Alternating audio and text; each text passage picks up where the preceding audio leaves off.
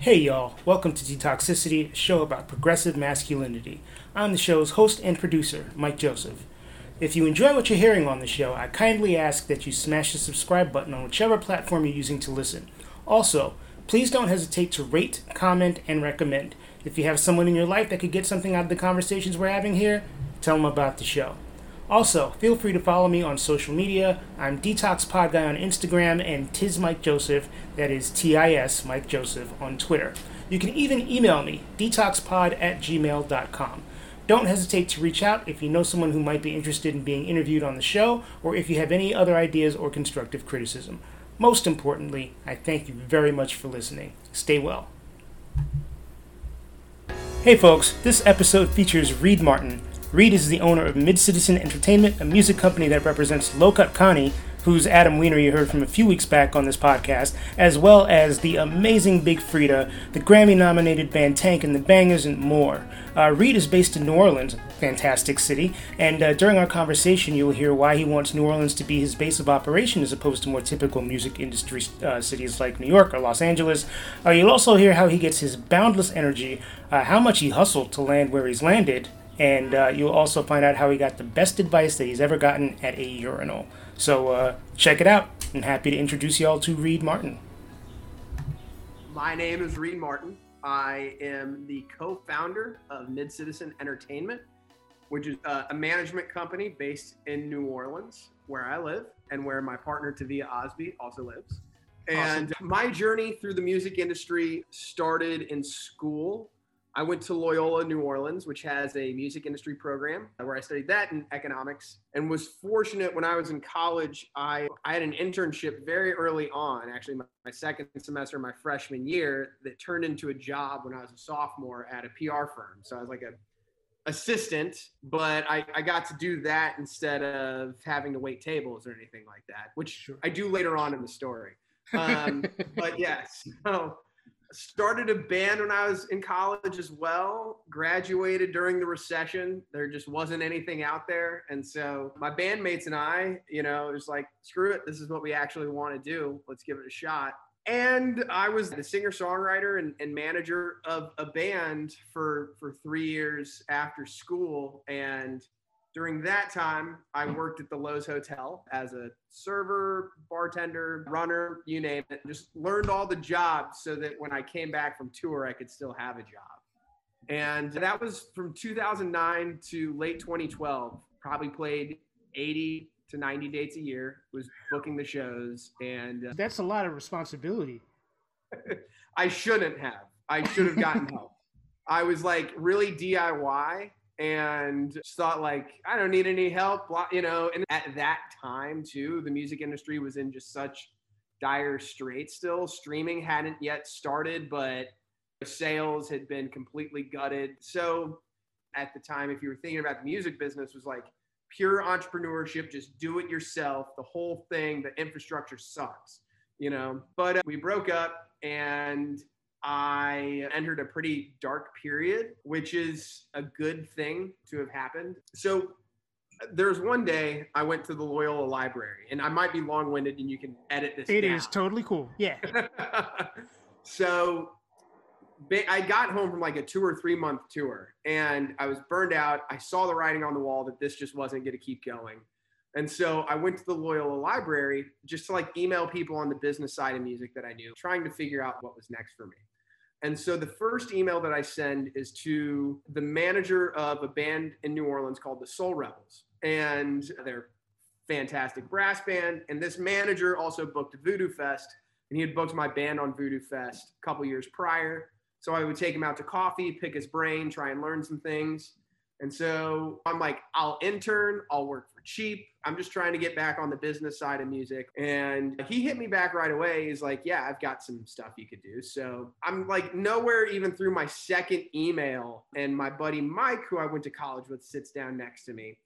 And, I'm like, what are you doing here? We're both 3 years out of college. He's like, oh, I've been coming here to study for this MBA that I'm doing at UNO. I'm like, all right, cool. He's like, man, I saw this garage on Ferret Street and somebody needs to do something with it. And I'm like, music venue? He's like, yeah. I'm like, well, let's go check it out. Why not us?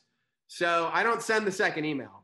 We go down Ferret Street, which is the street near the universities, and we check it out. We make friends with the landlord, and we spend the next 4 days hustling a business plan together. And long story, like he gives it to a Korean barbecue restaurant.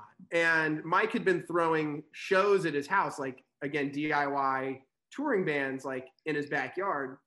And hours after the landlord had called this Korean barbecue restaurant to say, hey, the lease is yours if you have the money by this time, these girls walk by. They're like, oh, this is the place that Mike's going to be doing shows, you know?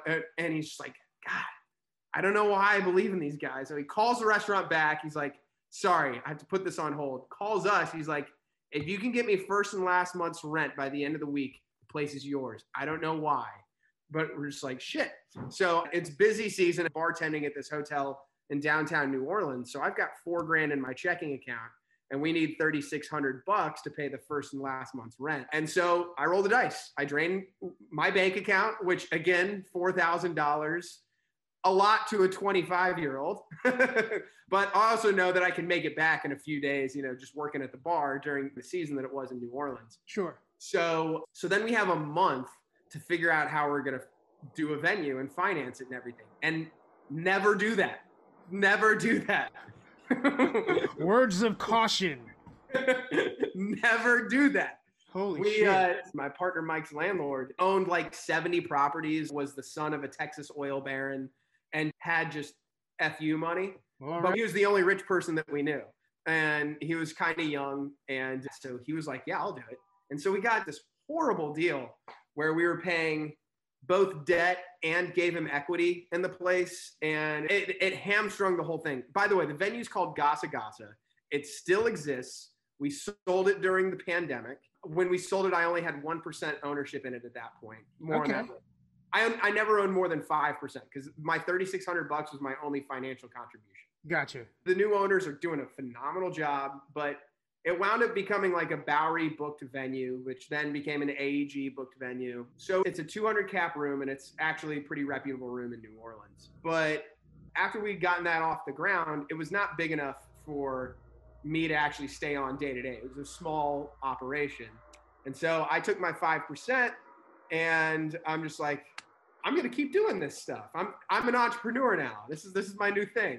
So I tried something a lot bigger at this dilapidated bowling alley that hadn't been refurbished since Katrina and was still like blighted, and tried to do something a lot bigger. And let's just say I failed. Wound up in anywhere from like $10,000 to $12,000 in high interest bank debt. Just took out loans at all the different banks in town on the same day. So $5,000 from Whitney, $2,000 from Shell Credit Union, stuff like that. And all for like deposits and earnest money and inspections and shit like that. And it's a Walmart now. So that's really when I got kind of depressed. And I moved to a place where my rent was $250 a month, which is, you know, you can imagine, wasn't the best part of town. I don't want to imagine. Holy crap. And I got a real estate license and a job as a business broker, which is like if, you know, the local coffee shop or the gas station that's owned by mom and pop on the corner wants to sell, you confidentially try and find a buyer for them. So it's just like little Main Street businesses. So it's doing real estate, but for businesses. And I was terrible at it. I'm probably 26 at the time, looked like I was 19 still. And these are 65-year-old men that have worked at the same pizza shop their entire life and think it's worth way more than it actually is. Like, sure, this is their retirement plan. And who's this schmo telling them, sorry, your thing's only worth $70,000, not $250,000? But I learned how to have conversations in a more substantive way and try and sound authoritative by doing that. But it was all commission. I sucked at it. I still had to bartend at night. So I'd go to my 9 to 5 with my suit on during the day. And then I'd go, I was working at a couple different bars, still the hotel, but then a couple other spots. But in the background this whole time, I'm working for this manager for $10 an hour. I shit you not, like when Yo Gabba Gabba was coming to town and he was the promoter for it, I'm at like the family event at the zoo during Halloween, like in the parking lot, putting Yo Gabba Gabba flyers on cars. And I'm 25 or 26 years old doing what I was doing when I was 18 at Loyola. And I graduated in a fairly high position in the class too. And I'm like, fuck, what am I doing? But the tour manager for the Soul Rebels started wanting some time off. And so I had been on the road, and this manager's like, hey, do you want to go out with the guys in 3 weeks? Like, we need a different TM, and you've been out there. I'm like, cool. And so I started becoming the Soul Rebels B team tour manager. And then within 2 months, that tour manager stepped down. And so the gig was mine for the taking.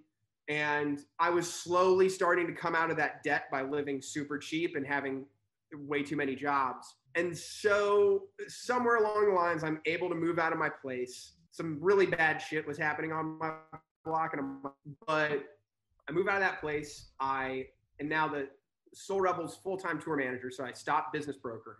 And so I enter an actually incredible period of my life where I used to say that I was retired. Okay.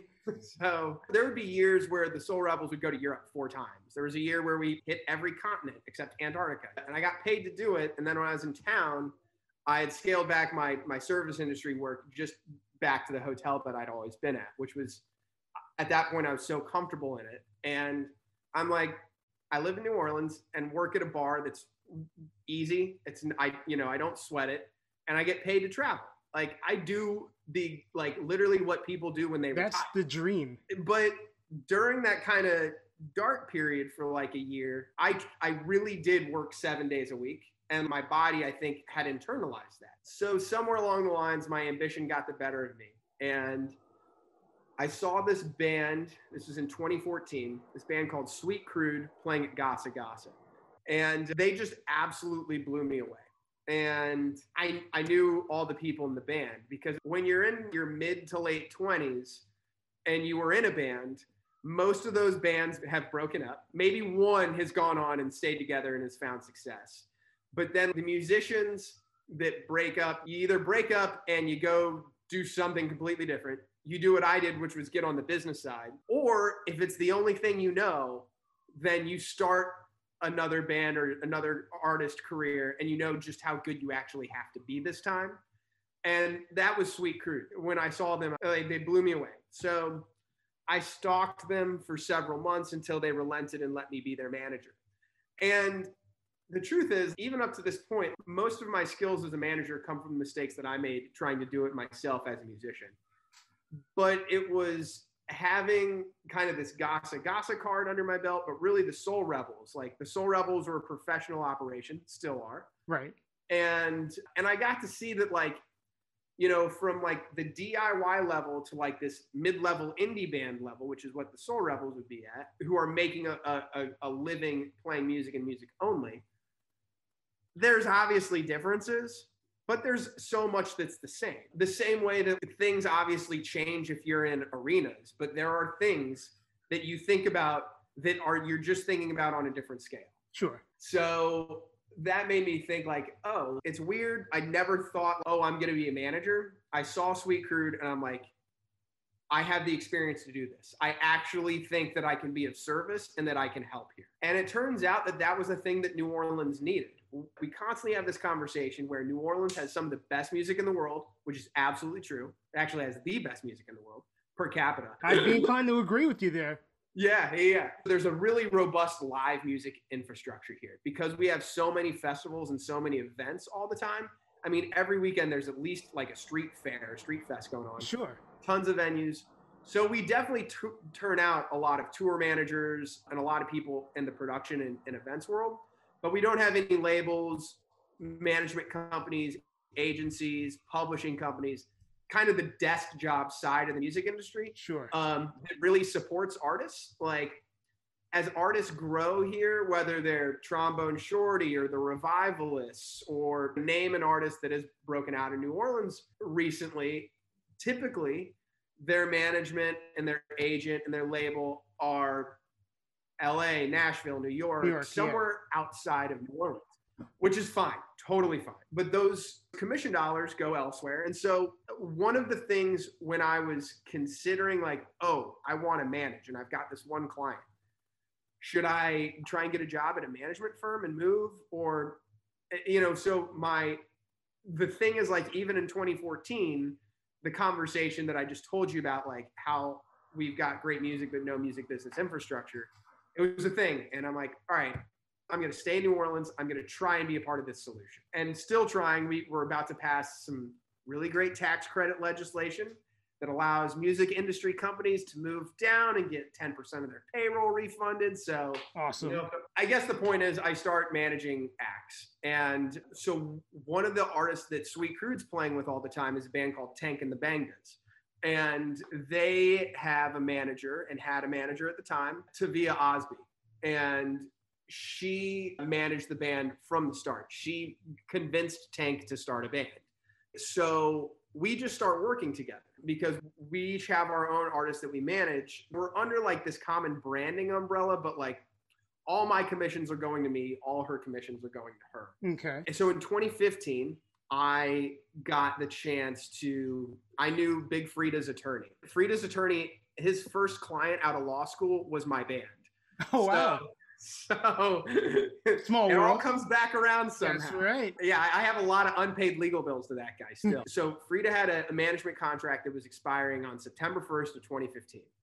And Frida's team knew in January of that year that it was not going to get renewed. So luckily I got asked because I'd started managing artists and there wasn't anybody really in New Orleans that was doing it that much. So they're like, we need a manager that's in New Orleans for Frida. That's what Frida needs. I probably had 5 interviews with Frida over the course of the spring and summer of 2015. And I just was out with the Soul Rebels one time, got a call from that lawyer and it's like, Frida's made a decision and you got the gig. And I'm just like, holy shit. Hey. Yeah. So I started managing Frida in 2015. And that allowed me to transition out of tour managing the Soul Rebels. Yeah, I guess I didn't explain how like I'm bartending at night during the weekdays, managing my artists during the daytime hours, and then I'm on the road with the Soul Rebels on the weekends. How does that even work? Like, how do you do that without cocaine? My Instagram handle is little kid with lots of energy. Yeah, I was about to mention that. Like, I actually can't drink have any stimulants above green tea. Like wow. Cocaine, coffee, Coca-Cola. I mean, I've got enough energy as it is. Where does that come from? 8 hours of sleep. I will literally, I will do horrible things to people if I don't sleep for 8 hours. Duly noted. Yeah. So like if I'm on a gig till 1:30 in the morning, then I'm like, all right, I'm setting an alarm for 9:30. I am going to be in this bed for 8 hours. Obviously that doesn't work all the time, but okay. But I did start to reach a point where I was generating enough commissions where I was able to scale back the bartending work. And somewhere before I signed Frida, I was able to just be managing and tour managing. Like the Soul Rebels had become the consistent income. And so, I signed Frida as a client. I stopped tour managing. I phased that out over the next like 5 to 6 months. And I'm just a manager. Somehow this little side hustle became my job. So that was awesome. And then like a year later, a little bit over a year later, Tank and the Bangas win the Tiny Desk contest. Right. And Tavia and I were still working together. And then all of a sudden, it's like every agent and their mom was calling, every label and their mom was calling. And so we just started flying around the country trying to figure out how we were going to build out Tank's team. They still would have gotten to where they are today because they're incredible. Absolutely. But they got struck by lightning. But they were, granted, 7 years in. Like Frida had been gigging like just a madman for 10 to 11 years before it started to turn over for Frida. Right. And it does generally take about a decade, barring getting struck by lightning, which Tank and the Bangas did. And so that's when Tavi and I were just like, I'll put in my Frida, you put in your Tank, and we put ourselves on salary to ourselves to like a level that we could sustainably live, but was less than what we would make if we were just taking in our commissions. Sure. And then we hired and started signing more acts. And that when we combined that and did that, that's what Mid-Citizen Entertainment is. The official start date of Mid-Citizen Entertainment was January 1 of 2018, which brings us more or less kind of where we are now. Yeah. We do Tank and the Bangas, Big Frida, The Suffers from Houston, Texas, Sin Kane from Brooklyn by way of Sudan, Low Cut Connie from Philadelphia, Sweet Crude in New Orleans, Chawa in New Orleans, Alfred Banks in New Orleans. And then we've got other projects that are based down here, Sax Kicks Ave, Alexis and the Samurai. I think we've got a really fucking dope roster. I'm proud of it. And we're selective about the things we sign. We sign artists that we think can still do it when they're 65 and have something unique to say. And that's kind of the guiding light. Amen to that. I gotta ask. So many questions have sort of popped into my head during the time that you were talking. Beyond just the fact that, like, holy shit, you have a lot of energy. One thing that is really interesting to me with your artists is the fact that they are so unique. And it's like you're not looking for the next cookie cutter like teen pop star. You're not looking for the next, mumble rapper or whatever. What is it in you that is like, I want to? Because Big Freedia is to middle America a challenging artist. Tank and the Bang is, I think, just because of the way they meld genres, is a challenging artist. Even Low Cut Connie is sort of a challenging artist. What is it about you that either attracts or, purposefully goes out to look for these folks who have things very unique to say? Yeah. First off, I am just into music. That is, I love pop music. I love a good hook. So our acts do tend to make fairly catchy music. Yeah, absolutely. Right. But, I would say a couple things. First off, with Sweet Crude being our first client, they sing in half Louisiana French. And they have a very unique story in the sense that Alexis Marceau, the lead singer of the band, her grandfather used to get punished in school for speaking French. Like, that was their native language.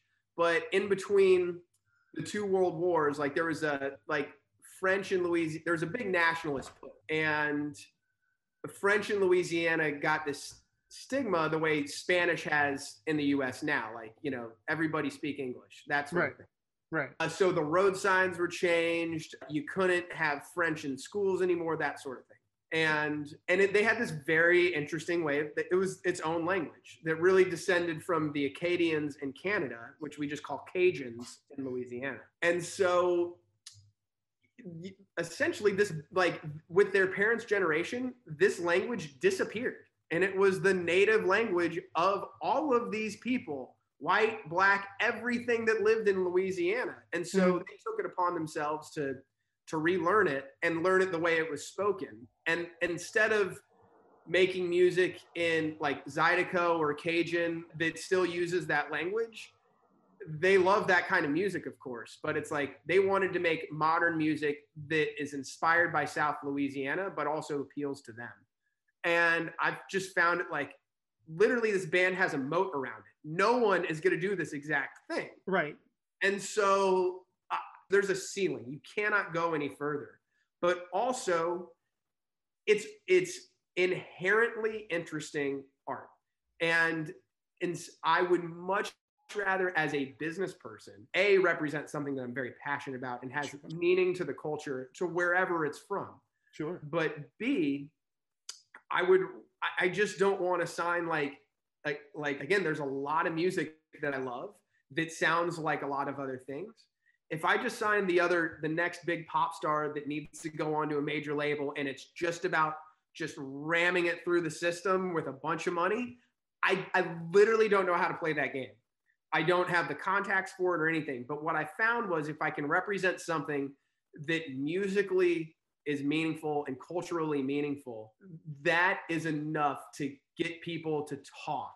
Word of mouth is the most important thing. So it is a business decision too, as much as it is about my personal taste. But I do like to represent things that are a challenge. It's fun. That's awesome. You seem to have gotten a lot of where you've gotten through just knowing other people who are sort of doing things that you can pitch in on. Like, how important has networking and staying in touch with contacts and being that person who's like, hey, remember me? Like, how important is that? Extremely. So when I started tour managing the Soul Rebels, that is when I realized, okay, I have something legitimate that I can kind of latch onto. So if the band was playing in Los Angeles or New York, I would ask the manager to just fly me home 3 days later. I'll pay my own way. I'll make sure the band is checked in at the airport. Everything's good. But then after they get on a flight and everybody's back in New Orleans, everything's cool anyway. So it's like, I'm going to stay. And the one person in New York that I know that I feel like might be able to connect me with other people will help me connect with other people. And it's just kind of built that way. And so then once I signed Sweet Crude, So this is in 2015. This is before Frida. I'm up in New York for APAP, and Offbeat Magazine put Sweet Crude on the cover, and then the next month they put Tank and the Bangas on the cover. And I'm trying to schedule as many meetings as I can. Both of these bands are very much local acts at the time, but they're buzzing. These are like, look, they're on the cover of this magazine that matters in South Louisiana. Right. And I remember going to ICM, like pitching, I'm like, all right, Sweet Crude just signed with High Road, but Tank and the Bangas don't have an agent yet. And they're like, all right. I'm like, they're opening for such and such at the Brooklyn Bowl tonight. You got to go. This band's going to blow you away. Trying to get people to do that. I was a nobody, but I was able to get in the door. But a lot of people still didn't go to the shows. And I was saying, you got to go see this. I put myself out there as much as I can. But then, like, obviously signing Frida, like, people will then, like, start paying attention, take you seriously a little bit. But then when Tank blew up, because I had pitched them to so many people, I got several phone calls. Anything that you want me to sign from here on out, I'm going to sign. So that really, in tennis, there's a phrase that you're only as good as your second serve. And artist management, or in anything where you're representing artists, you're only as good as your artist. That makes sense. You've got to put in the hustle. But if I'm not signing something that I think is awesome, that when I do finally get the person out to the show to see the band or to see, whoever it is, like, I know that my artist is going to deliver. So I'm only signing acts that I know they're going to blow anybody away. And I feel like I see an artist like that once a year. And for me, it's live. I love live music so much. And I know that Spotify numbers matter and Instagram followers matter. But the metric that I give a shit about is ticket sales. I live in a city which has the best live music. Right. I see it all the time. So if I get blown away, then I'm just like, oh shit, I've got to sign this. I remember seeing Low Cut Connie in 2018. It was November of 2018. They were playing a sold out show at Gasa Gasa. I went there with Frida's A&R. We were having a writing camp, and it was Dante Ross, if you know Dante. I know Dante. I mean, I know of Dante Ross. I wish I knew Dante Ross. So Dante and I go down to Gasa Gasa, and like, it's just one of those moments where I'm just like, I was sad because this is the best show I've seen in years, and I don't manage this band. And turns out they invited me to the show because the manager of the time was looking to partner up with a management company. And we wound up winning that whole battle royale. They wanted to be with something small and everything else. And we just sold out Bowery Ballroom today, by the way. Awesome. The show's in December. That's crazy. I mean, they're a freak show. And even though it's just down the middle, old school rock and roll, Adam is Freddie Mercury. I had no idea. Like, he's so androgynous. He's so captivating. He loves everyone, and he makes everybody in that room, like, just the wave of acceptance that comes over everybody. It's a feeling like no other. And you become a believer. You become a member of this church. So, again, artists like that who have something like Low Cut Connie is, I mean, I hope they have a hit, but it doesn't matter. Adam can do this till he is 70 years old if he wants to. We'll follow him to the grave. Right. With all that you have going on, what is your work-life balance? Obviously, the 8 hours of sleep is important, but how does Reed turn it down? Because you can't be the manager, the hustler, the music guy 24/7 without getting burned out at some point. Totally. And I have gotten burned out every once in a while, especially during the pandemic. It's been hard. Sure. But I'm fortunate that I love my job and I derive energy from my job. I'm also fortunate that there's a lot of perks when there's not a pandemic. I travel a lot and I still enjoy traveling, and I enjoy live music. So I go see as many of our artist shows as I can. And I'm also, pretty social in here in New Orleans. Luckily, we're in a place where no one gives a shit about what you do. People kind of care more so about how you celebrate your life. Like, what Mardi Gras crew are you in, or things like that. I don't have to tell people that I'm an artist manager of some big New Orleans acts. Like, it comes up. But like, so New Orleans, like, you can't be that much of a, like, I'm fortunate, like, I'm in like the top 10% of people in terms of the amount that I work in the city, but it's 4:00 in the afternoon here. the movers and shakers in town, if you will, or whatever, maybe, supposedly. But they're starting drinking at 4:00. You know? So I guess it's a little bit arrogant, but I do believe that per capita and for the price you pay, New Orleans has, there's downsides to it like there is to every city. Sure. But it's got the best food, it's got the best music, and people, it just moves slow. It's swampy, it's hot, and I can vouch for that. It is. Yeah.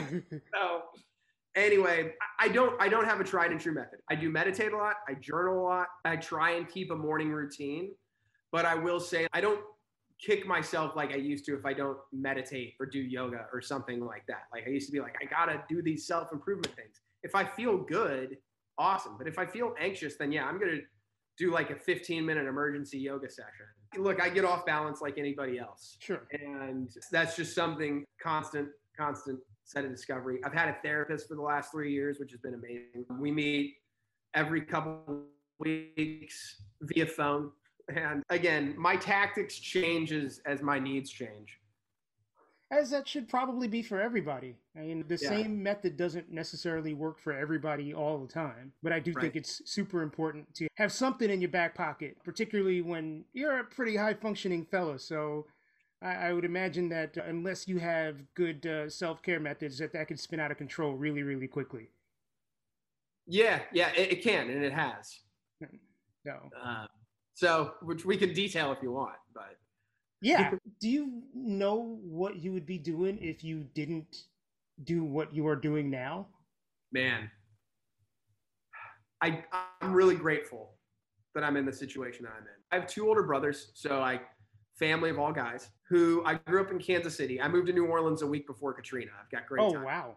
Yeah. Holy shit. But they have wonderful families and stable jobs and the whole nine in Kansas City. And I knew that life, somewhere, when I made the decision after college to play in a band, something switched in my brain to where it's like, I can do this. Like, I didn't think that, just in the way that I figured I would have to go get a stable job, get married, have kids, like check all the boxes. And when I made that decision, I realized I didn't die. Like, you jump and the net will appear. And I've fallen pretty far before the nets appeared a few times, but that's also been really instructive. So, I mean, look, like if there were times during the pandemic, when our business completely flopped for several months where I was considering when restaurants and bars were like opening in some ways, like, should I like go get a shift or something? Like, it doesn't matter if Big Frida's manager has to go like do whatever in a pandemic to make it work. Right. And so that's been helpful too. Just having moments in my life where I've been pretty humbled. I don't know. Yeah. So to be honest, I literally have no clue what I do. I have no clue. Obviously you didn't have the whole vision right away, but you stayed the course.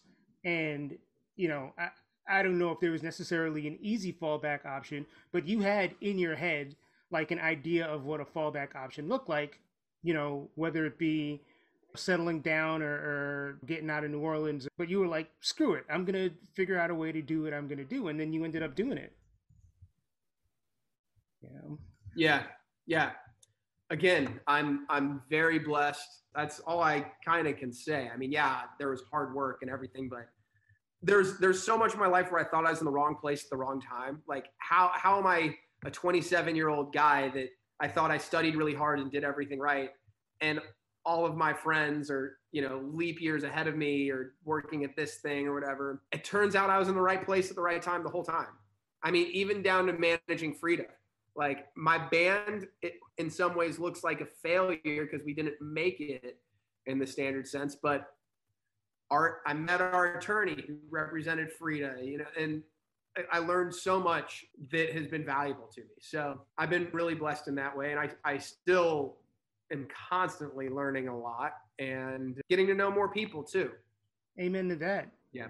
With the management stuff, one interesting thing is I've been having a lot of conversations. Like, I'm part of this, it's not really a therapy group, but it's sort of similar for TMs and roadies. And I speak to a lot of people, and just from being in the industry as long as I have, being a tour manager is kind of like being a psychiatrist almost, because artists are mercurial people and they, have their kind of odd ways, and creativity can be kind of a weird thing, and success and fame and all that stuff. How do you manage the mental health of your artists and make sure your artists are cool while also still making sure that Reed is cool and you're not sacrificing like your own sanity at the expense of other people? Man, this is a fantastic question. Thank you. So there's a few facets to this question, to this answer. When I was in a band and I was in my early 20s, and also I should say when I was a server during that time too, whenever there was catastrophe, whether it was at the restaurant or on tour, I mean, you see my energy, like that can get channeled, and like that wasn't channeled appropriately. I'd be like just panicking, and every time the world wouldn't end. And so when I started tour managing the Soul Rebels, same thing. Like we had 2 minivans on hold and they don't have minivans, like Reed pacing, biting his fingernails, pulling his hair out, freaking out, having a trombone player miss a flight to Australia. And also that business broker job too, where like I was dealing with people's hopes and dreams and having to figure that out. So I would like to think that I'm a fairly empathetic person. And the way that manifested itself earlier in my life, and I'm only 34 right now, so it's still early days. Young buck.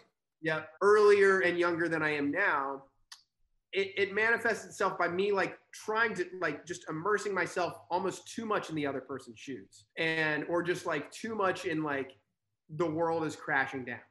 But luckily I've been in that situation in every different form so many times that I'm able to, like, for my current tour managers, coach them like everything's fine. Like it doesn't matter that the flight's canceled. Everything's fine. We're going to figure this out. I do.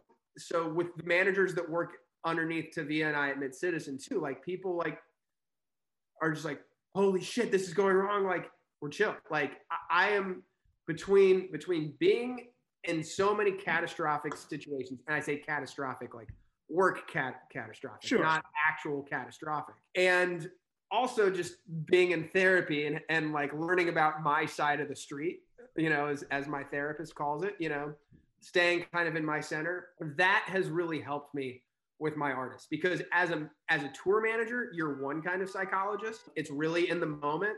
It is acute level stress. It's much more like being a server or a bartender where things happen right then.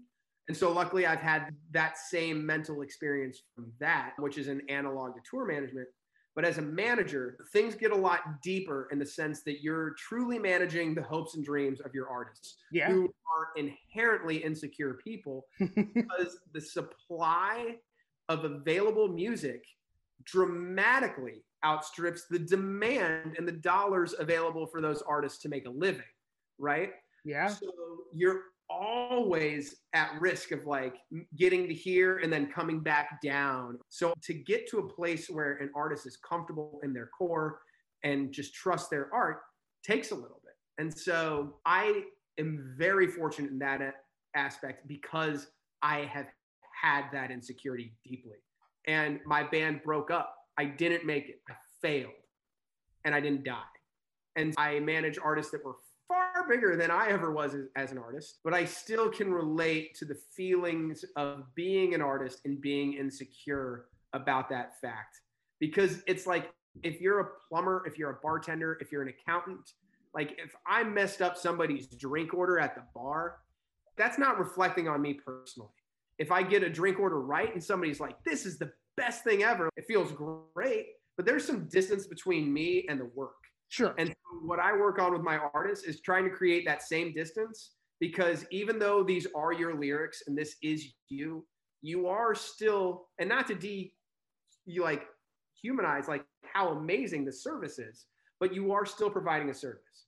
And if you play a bad show, if you have a reaction to a song that you didn't expect, or if you're reading too many comments, you got to distance yourself from the work a little bit. And so I work with my artists on that psychologically. Let's put in the work. Let's do the best thing we can. Know that we put it out there. And man, like sometimes people really misinterpret what artists are saying. Oh yeah. And that it can be really hurtful. I mean, look, this podcast is going to air after, but Frida has a huge day tomorrow. Lady Gaga is announcing the 10-year anniversary of the album Born This Way. Right. And putting out a deluxe edition in June. And we're here talking here in May. They're announcing that album with one single before it comes out. And it's Frida's version of Judas. Oh, wow. And yeah, it's amazing. It's Frida's biggest musical moment up to this point because the cover of Judas slapped. But B, Gaga's whole, some elements of Frida's fan base, like Frida is very Christian himself. And by the way, Frida doesn't care about pronouns. I'll go between me and her constantly. I've read that Frida is not a big pronoun person. Yeah, Frida identifies as a gay man, but just does not care. But anyways, there will be elements of Frida's fan base that's pretty religious that may not understand that like Frida's interpretation of the song Judas is about being scorned by a lover that you just can't quit, which is what, essentially the song is. And Frida relates to it and just made a banging version of it. 90% of our fans are going to just be here for it and think it's so empowering that this Black gay artist is taking it and made it super New Orleans. There's a bounce beat. There's horns all over it. It's so cool. One element of our fan base is going to be like Illuminati or like Frida's is doing Antichrist stuff. Sure. We can't control that. But I know Frida's worried about it. And at the end of the day, you've got to be able to create some distance. This is important art that is being made, or important in the sense that like it's going to have an impact on people. And it's contributing to the greater good. And if somebody gets mad at it, what can you do? That's so be it. So be it, man. Yeah. I gotta ask. I haven't brought my standard last question out for a while, but I feel like it's appropriate to close out this conversation. What is the best piece of advice you've ever gotten? Oh man. Okay. This is so random, but actually like. Okay, so in my early 20s, I was out on a Sunday night at this music venue called DBA.